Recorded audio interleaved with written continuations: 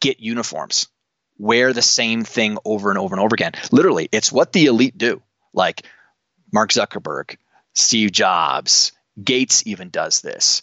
Tom Ford, who's in the fashion industry, produces nothing but new fashion, has been wearing the exact same black jacket, white shirt, black tie for 2 decades. What's up, everybody? I'm Chris Ronzio, founder and CEO of Trainual, and this is Process Makes Perfect. As always, we're talking with experts in process creation, automation, and delegation, basically the people that make business easier. You just heard Todd Herman, and this episode is all about the process of building an alter ego. Todd Herman is an award-winning author, performance advisor to athletes, leaders, and public figures, and is the recipient of an Inc. 500 Fastest Growing Company Award. He's been featured on the Today Show, Sky Business News, Inc. Magazine, and CBC National News. He's also the author of the Wall Street Journal best-selling book, The Alter Ego Effect, which is the power of secret identities to transform your life, and a book that my team just read company-wide. He lives in New York City with his young family, but he's calling in on this from Utah in a mountain home.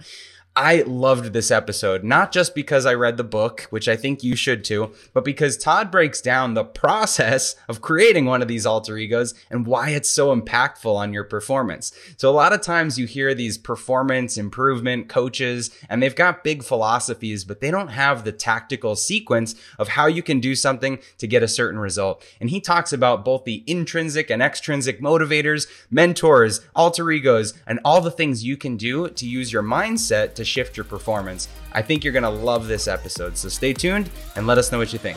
Can this business thrive without the owner? You got to start putting systems and processes in place. If you don't use the systems, the business will break. We're always looking to buy back our time. You cannot say something once and expect that it actually is received. This is the way we work. A big motivation in that for me is creating a job for myself that I really enjoy. This is how you discover your vision. And this is Process Makes Perfect. Welcome to Process Makes Perfect. I'm your host, Chris Ronzio, and as you heard in the intro, today we're talking with Todd Herman. Todd, welcome. My man, it's good to be here. And we're wearing matching glasses today. I can't believe that. When we first signed on, we're like, are those really the same thing? So yes, yeah. Crazy. So this episode is sponsored by Warby Parker. Awesome. We'll reach out to them. So what we're going to talk about today is the process of building an alter ego. Your book, The Alter Ego Effect, our team, actually, our whole company just finished this book. So it's really timely that we're talking. I saw you speak live a couple months ago and loved your presentation. So I'm excited to share this. And I think right now, it's more important than ever to understand the alter ego and the mindset that goes with that.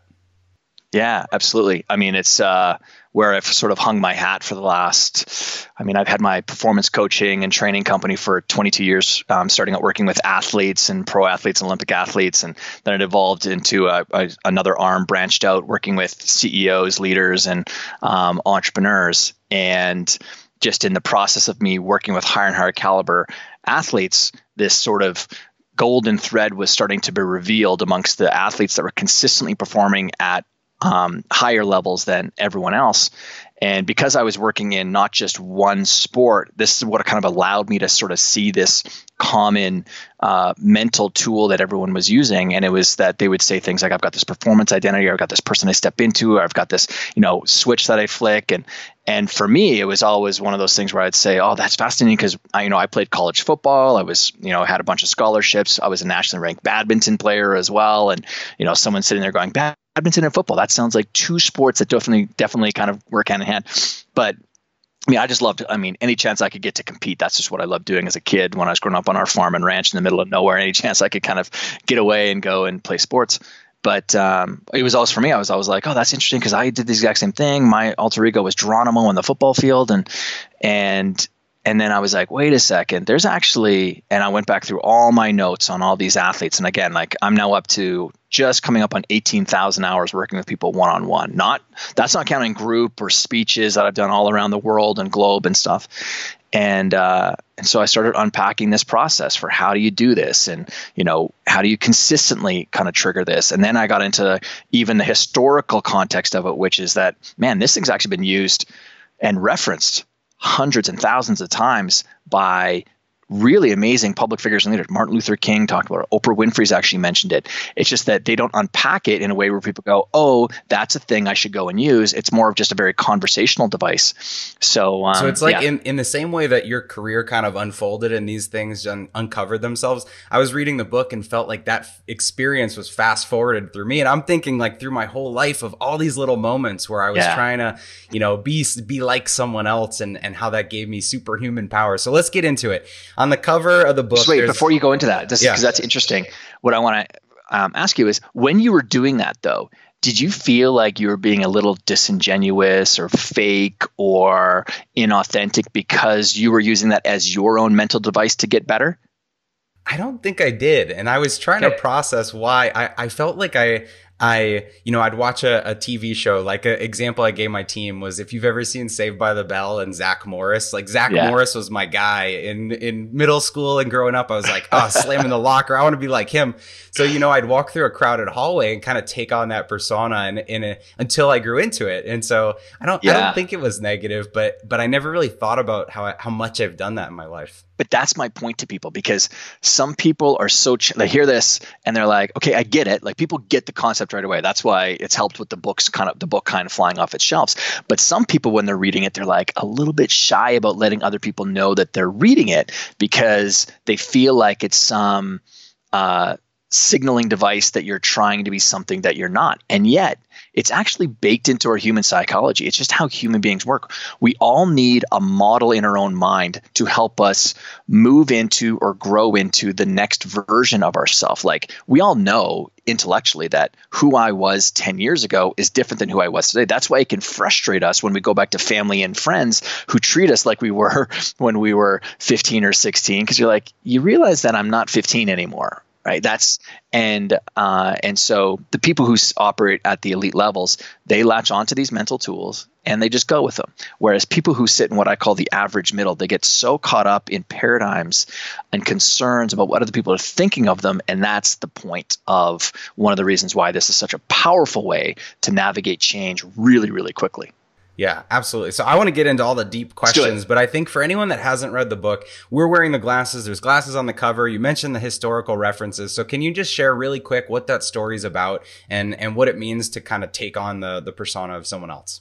Yeah. So do you want my story, or do you want the story of why the glasses are there? Yeah. Well, they're related, I think. They are. Yeah. Well, when people get into the book, because you think about maybe Superman and Clark Kent, and so putting on the glasses, Superman used Clark Kent as his alter ego, because really the real individual was Superman, the person with all the superpowers, and he wore the glasses to navigate the world and blend in and have a more muted personality, I guess. And that's actually my point to many people is the version of you oftentimes that's walking around isn't the real you. The real you is nested underneath a whole bunch of beliefs and paradigms and stories and narratives about things that happen to you, and they end up trapping you and maybe wanting to impress other people or being concerned about judgment, and all that stuff creates what I call in chapter 3 the trapped self, right? And the reason I say it's the trapped self is that's the number one word that's been used by people when they say that I just can't seem to show up, or I'm just not taking the actions. And that's what it feels. It feels like you're in a prison. It's trapping you. And so Superman is the real version. And that's what I say to people is there is this, that's why I call it the heroic self. There's the hero inside. And sometimes it's hard for you to just get it out there. You hear these great terms or phrases that are used wait, you just got to have the real you, or bring your real, or why don't you just be your authentic self? All lovely ideas, but they crumble on the field of play of action. They just have a hard time getting out there. But the alter ego, which was a concept that was first phrased in 44 BC by Cicero, where he said in a letter to a friend, and again, Cicero is widely known as one of the greatest Roman statesmen and philosophers to ever live. So one of the wisest people of that time said in a letter to a friend when he was giving him sort of basically life advice, talking about the alter ego and how it's the trusted friend or other I within. And it's a really useful kind of frame for people to think about, because we all know that you know this, Chris, as you've scaled your business and grown, that after a while you're like, oh, wait a second, by me simply trying to carry up the load of these goals and ambitions up the hill by myself, that's a really hard way to do it. And then you're like, listen, I know that the better the quality of the network that I have, the relationships, the friends, the more that I can just pick up my phone and make a quick text message to a friend who can solve a problem or open a door or whatever for me, that's going to accelerate success. So we all know that having an amazing group of mentors, friends, acquaintances around us helps us accelerate success, makes it easier, gives it more joy as well. But people don't think about navigating the 6 inches between their ears the same way. And that's truly what an alter ego is it's a model that you have within for how you want to be showing up. And it's inspired by maybe someone or something else that you admire already. And it's so useful for the brain because 75% of our brain is dedicated to the visual cortex. And by having a very clear image of how you want to be showing up allows you to disassociate from this other image of what you think you are now, and allows you to step into a new association, which then accelerates the pathway to success. But then the thing that's unique about what I walk through in the process in the way that I work with people is there's a whole bunch of other psychological switches, behavioral switches that are embedded within all of us that I want to flick with the process that I teach that allows you to truly honor the idea that's up here and allow you to stay consistent with showing up that way. And just like you said it perfectly before. I became that person. The Zach thing. Finally, I became that person. That's the beauty of this, is you evolve into this new version of yourself, and which did what? Allowed you to, live the way that you wanted to live or act the way that you wanted to act and invite new experiences in. So the glasses itself, I use them for me. When I first got into business, when I was 21, like when I say business, getting into like starting my business, I was super insecure about how young I looked. I was 21, looked like I was 12, and I was starting this performance business. I didn't have a bunch of degrees behind my name. I didn't have a bunch of best-selling books. So, I had this terrible psychology that was stopping me from taking the actions I needed to take to book workshops or reach out to people to get a speaking gig or something to so talk. It was like a negative self-talk. You just had that story running. Yeah, it wasn't even just negative self-talk, because even negative self-talk, a lot of people get concerned about negative self-talk. Negative self-talk is supposed to be there actually. Because it's just the activity of the mind. The mind's job is to produce activity, thoughts. That's like begrudging the heart for beating, right? It's just there's positive, there's negative. The problem that people fall into is they engage with the negative self-talk thinking that it's really them. The psychology that I had was actually more of a total paradigm. Like it was a philosophy of only the people who had books on shelves were successful or had the authority to talk about these things. Only the people who had multiple degrees should be out there speaking on this topics, because I didn't have degrees. I had played college football, and then I ended after my first year because I busted up my knee really badly, couldn't play again. But the reality was I did have a really powerful process for the mental game. Because I'm not physically gifted. I'm not 6'4" and 245 pounds on the football field, but I played in the zone and flow state consistently. So I had actually discovered this sort of process that you go through to get into it. And then when I got done playing, I volunteered at a high school, was working with the defensive backs there, and I'd spend way more time. I'm like, listen, you need better routines. Like, you need to have better game prep process. You need to set some goals for yourself. You need to stay committed to the person that you want to be when you get onto that field. You need some breathing strategies. And I was just going, because I had just worked out all this stuff for myself. And kids started getting really good results. And I was good at that. But I wasn't a sports psychologist and that wasn't what I was trying to do anyway. So anyways, my point was I was resisting against doing the things I needed to do. And then I remembered, wait a second, I used Geronimo on the football field. Why didn't I use that for helping me to navigate this new world I'm going into? And I thought, okay, well, Geronimo isn't custom built for being an entrepreneur. He's definitely built for playing football. So you needed something else, right? Needed something else. Yeah. And I took the inspiration. I was like, okay, well, that alter ego was a model being inspired from Ronnie Lott, Walter Payton, and 5 Native American warriors. And I can unpack maybe that later. So like how I stepped into that from a visualization standpoint. And then I was like, okay, well, who would be my source code? That's kind of what I call it, my source code, my source of inspiration. And it was Joseph Campbell, who wrote The Hero's Journey, and phenomenal mythologist. I just loved his stuff. He's actually the inspiration for the creation of Star Wars from George Lucas. And Benjamin Franklin. I mean, I would probably put myself up against anyone else on the planet for reading Benjamin Franklin's biography more than anyone. And so him, and then the third one was Superman. And I was like, okay, well, I had my uniform in the football field. I have to have my uniform in business. And I went out and I bought a pair of non-prescription glasses at Lens Crafters in West Edmonton Mall, where I was living at the time. And this is important. I want to point out, you didn't need glasses, right? This was just kind of non-prescription. They're so fake glasses. And this is long before Warby Parker and others made wearing glasses just a cool accessory. And even when I went in there, the optometrist was like, yeah, but you've got 20/15 vision. Like, you got perfect vision. And I'm like, can you just shut up and get me the glasses, please? And it was because my association with glasses was that people who wore them, and this is actually based on my own personal history, the smartest kid in my class, my best friend growing up in Schuler, Alberta, Canada, population of 85 people, he had glasses. He actually won the national math test. And so glasses equals smart. I wanted to be more smart. I wanted to, really own that space. And so that's what I went, and I put on those glasses, and I had to step into really embodying the spirit and the traits and the abilities of Superman, Joseph Campbell, Benjamin Franklin. So you had a process for this. I mean, the glasses are a totem, or it's an artifact. You put it on and you kind of embody those characteristics. I think people have been doing this, though, for a long time, 100%. Almost unconsciously, by picking certain brands, right? You pick a brand that has baked into it some characteristics, or they've got some spokesperson that you want to be like. You know, it's the reason I would buy Air Jordan shoes when I was playing basketball and feel like I could jump higher. You take on a little bit of that persona. And scientifically, psychologically, what you're actually tapping into is a concept called enclothed cognition. And enclothed cognition is that we as human beings, we attach story, narrative, and meaning to the clothing that other people wear and that we wear.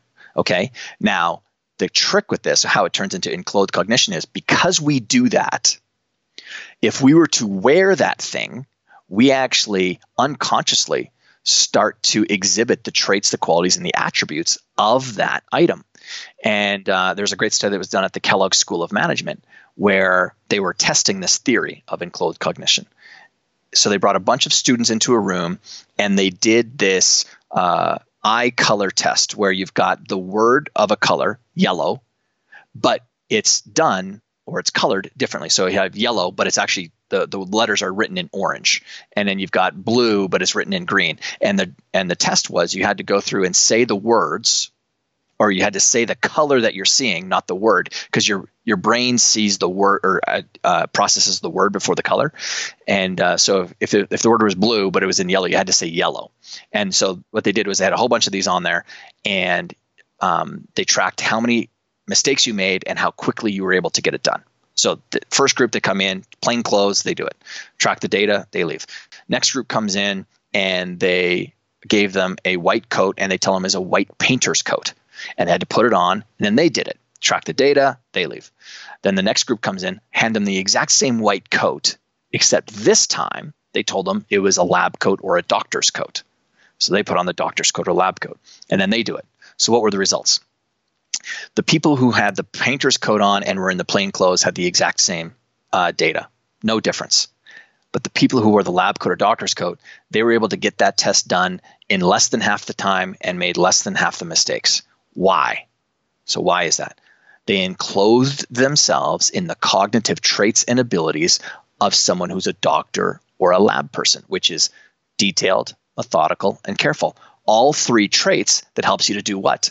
The test that you were just given. So our clothing lives in context as well to the skills or things that we're trying to bring to the table.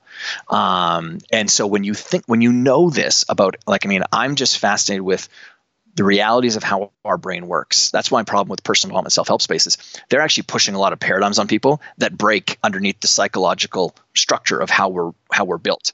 So that's why a lot of our training doesn't look like a lot of stuff that you hear in self-help books, like affirmations. Affirmations is very contextual. It's very dangerous. In fact, it can actually cause people to go into depressions if you use affirmations. That's why there's no one size fits all with this stuff. So the enclothed cognition, it's funny. Should we give everyone permission to go on a shopping spree and buy some things that just level up their life? Is that 100%. Your recommendation? And actually, here I'm going to save you money. Get uniforms. Wear the same thing over and over and over again. Literally, it's what the elite do.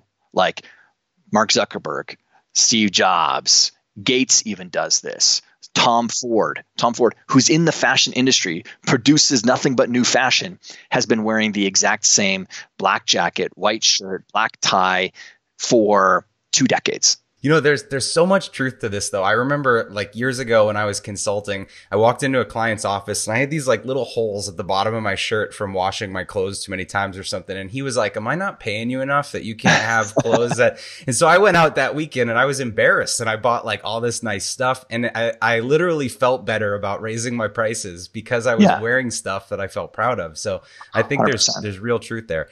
So let's shift gears a little bit because I think everybody understands this concept and how you can trigger it and step onto your field of play. So we're going through a crazy world right now with COVID-19. And I found out early in our call that you were actually one of the first person to get this, which blew my mind. So first, I want to hear like how that's been for you. And second, how do you use these alter ego tools or mindset shifts to get through something like that? Yeah. You're right. It's a fascinating time. And I was one of the first cases in the New York area. So we live in New York City. Right now, we're actually in Utah at my friend's big mountain lodge that he's got. So we escaped New York after we were through it. But first, I got it because I actually also 2020 from a health perspective has been a lot of kicks in the groin almost, because I ruptured my Achilles middle of February doing American Ninja Warrior training with my daughter, and when I went into the hospital to get the surgery, that's when I actually contracted the coronavirus. Was actually at the hospital, so that was at the end of February, and so we were always, this is my overachiever. I was always ahead of the curve. So we were in lockdown before there was an actual lockdown. But my experience, I lost 19 pounds in 2 days because mine started with a horrible flu. That's not for everybody.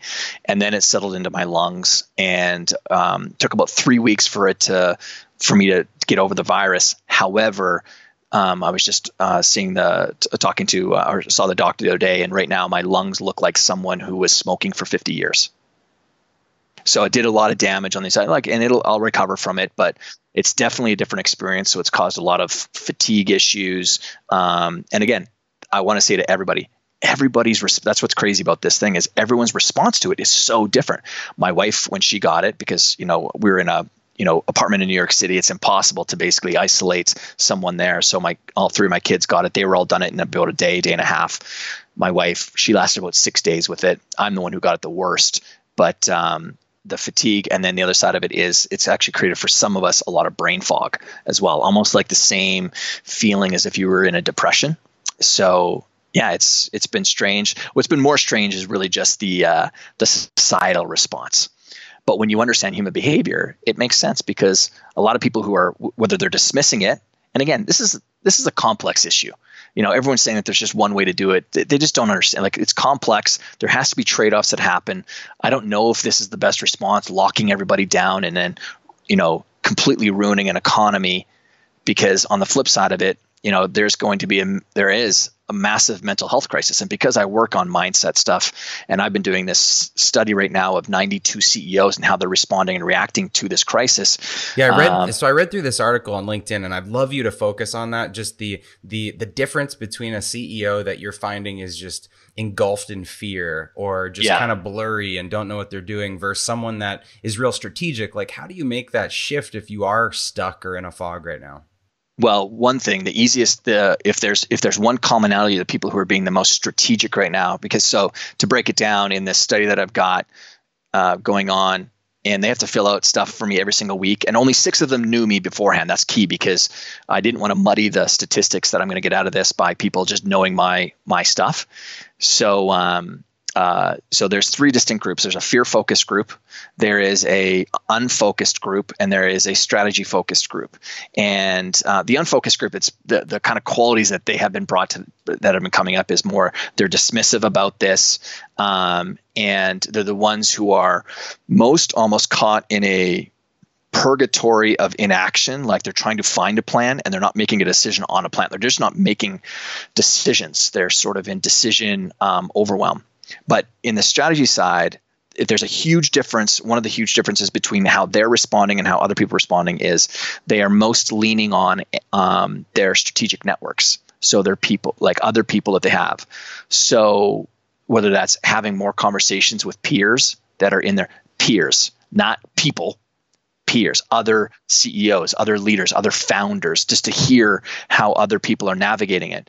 And what this is actually doing is it's satisfying one of the base human needs when going through crisis. I have this model called the CALM model, CALM, which is in times of uncertainty, volatility, ambiguity, and complexity, you need to have clarity. There's a need for clarity. Like, okay, what's this about? Like, how can I? The second one, and this is the getting to the whole why navigating this with other people is important, is people have a need for assurance, reassurance. So I don't know about you, but because again, it can feel like, the great thing about this time though is this is happening to everybody. Right. So it's hard to play a pity party for yourself because it's happening to everyone. It's universal. Yeah. It's universal. And I don't know other, besides the flu epidemic or pandemic that happened in the 1920s, even though World War I and II happened, it didn't happen for every country. But this is a global thing. So it's a shared experience amongst everybody. So this assurance and reassurance, when you come in and you have a conversation, like if you and I are just chatting about just how's business with you and how's business with me, how are you navigating it, there's a comfort that happens. That's the need. So the assurance creates a feeling of, okay, comfort. Okay. And so that's important. So the people who are navigating this well are leaning on those networks. So if they were already inside of communities and groups, those are the ones who accelerated out of and into new plans of action faster than others. So if you weren't a part of, whether it's, YPO, or Mastermind Group, CEO, Vistage, YEC, all those things, or having if you weren't involved in mentorship and coaching, if you didn't have I always have at least 3 mentors and coaches that I'm working with at one time. Yeah. So that's a key thing. The other side of it though is, because there is so much volatility, it is so easy for people to fall into fear-based thinking. It's attacking a lot of people's identities right now because maybe financials have been hit. And for men especially, because we live through archetypes of we're the providers, when going through crisis, this triggers the lizard brain, right? And so we go into fight or flight mode. What it also triggers is it triggers our sort of baseline archetypes. Women, because I have the data on this, are triggered to move into caregiver mode. They're trying to take care of people. And men, it triggers their provider mode. And so if your finances have been hit by this, you feel like you're failing as a human being. And this is where the mental toolkits that I give people help to navigate this, whether it's using an alter ego. It's like, okay, in crisis mode, who would mine be? So one of my core inspirations is Winston Churchill. I love Winston Churchill. So even me, I'm in my own mind, I'm constantly modeling the idea of how Winston Churchill navigated World War II. Like, because this is actually our economy doesn't map to the Great Depression. Everyone keeps on bringing that up. No, this maps to wartime. This is a wartime economy. And because during the Great Depression, it's a different type of settling in that's happening on the society. In wartime, there are forced closures.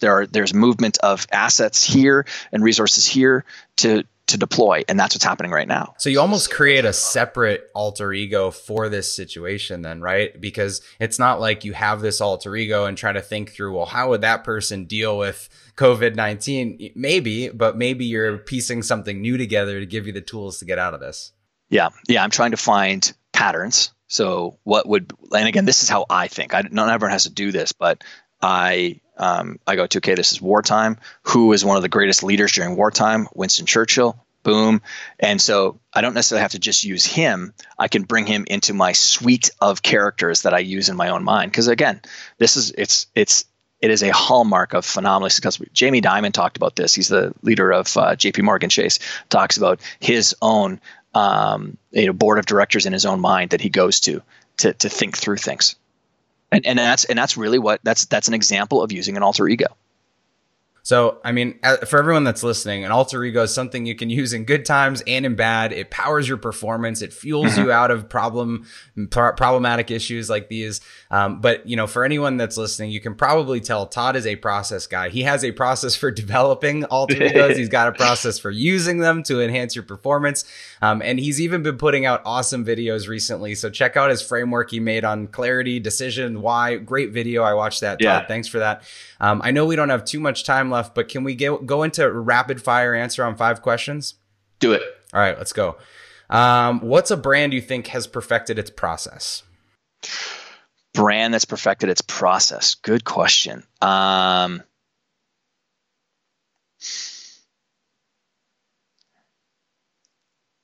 immediately go to say Porsche.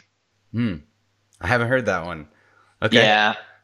Because now I'm actually not a process guy. I learned it because it's a necessary part of excelling in life, period. Right? So I'm very much a creative person, but if I wanted to create a repeatable outcome with my clients, I needed to have a process. So, that's why I love your guys' stuff.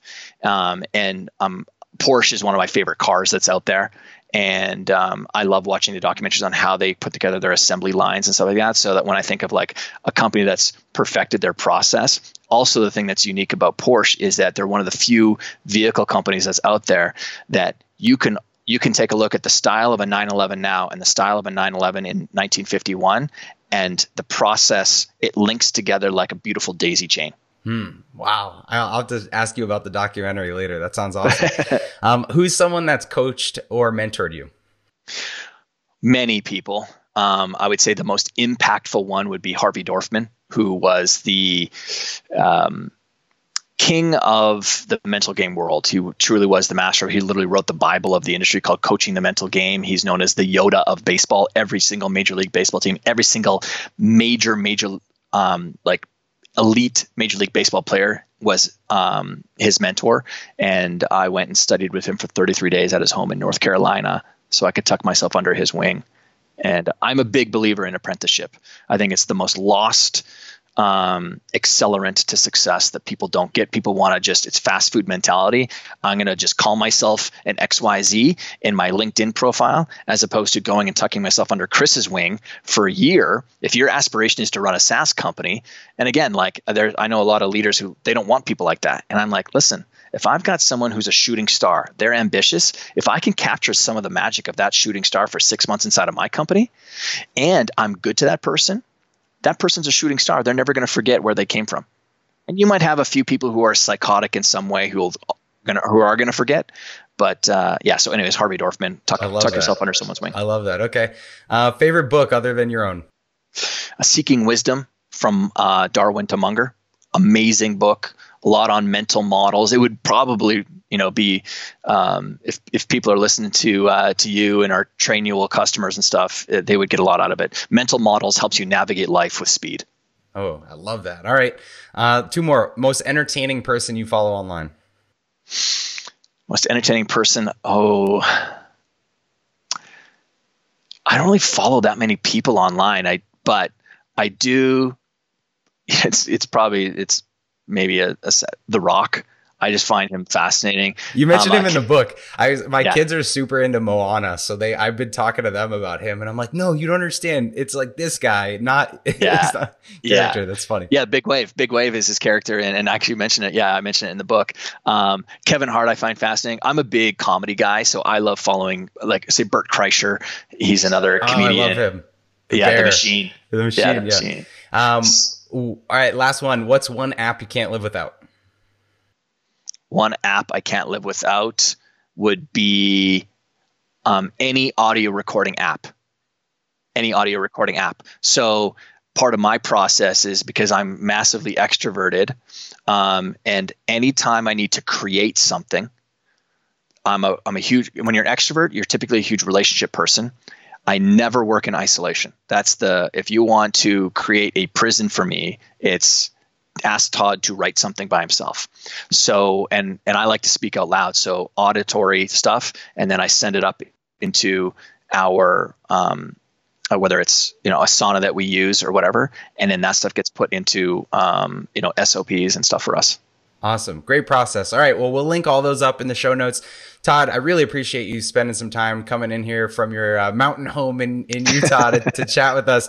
For everyone listening, be sure to check out the book. I've got it in hard copy and on the iPad, so I can highlight the heck out of everything and search for the keywords. So that's my process. That's awesome. Where can people find you if they want to connect after this? My home base on the interwebs is toddherman.me, and that kind of gets you to navigate towards all the different training resources and companies that we've got, and then links to social media there, Facebook, Instagram, LinkedIn as well. So toddherman.me. And then for the book, if you want more resources, alteregoeffect.com. Great. And if you're listening and you develop your own alter ego, I want to hear about it. So comment on this or send us a note and we can promote that after the fact. Todd, thanks again. You're a champ. Hey, thanks for listening to Process Makes Perfect. If you're listening on your earbuds, on a run, in the car, we also have a version on YouTube. So if you want to see this in color, video, with me interviewing all these great guests, check it out on YouTube. Just search Chris Ronzio and you'll find my channel on there. If you found this helpful, we'd love for you to leave a review or rate the podcast. If you found the information valuable, please share it with a friend, a family member, or anyone else you think could benefit from the information. Remember to connect with me at Chris Ronzio on all social media platforms, or the company at Trainual. That's Train UAL, like a training manual, everywhere that you want to follow us. Thanks again for watching or listening, and we hope to see you next time.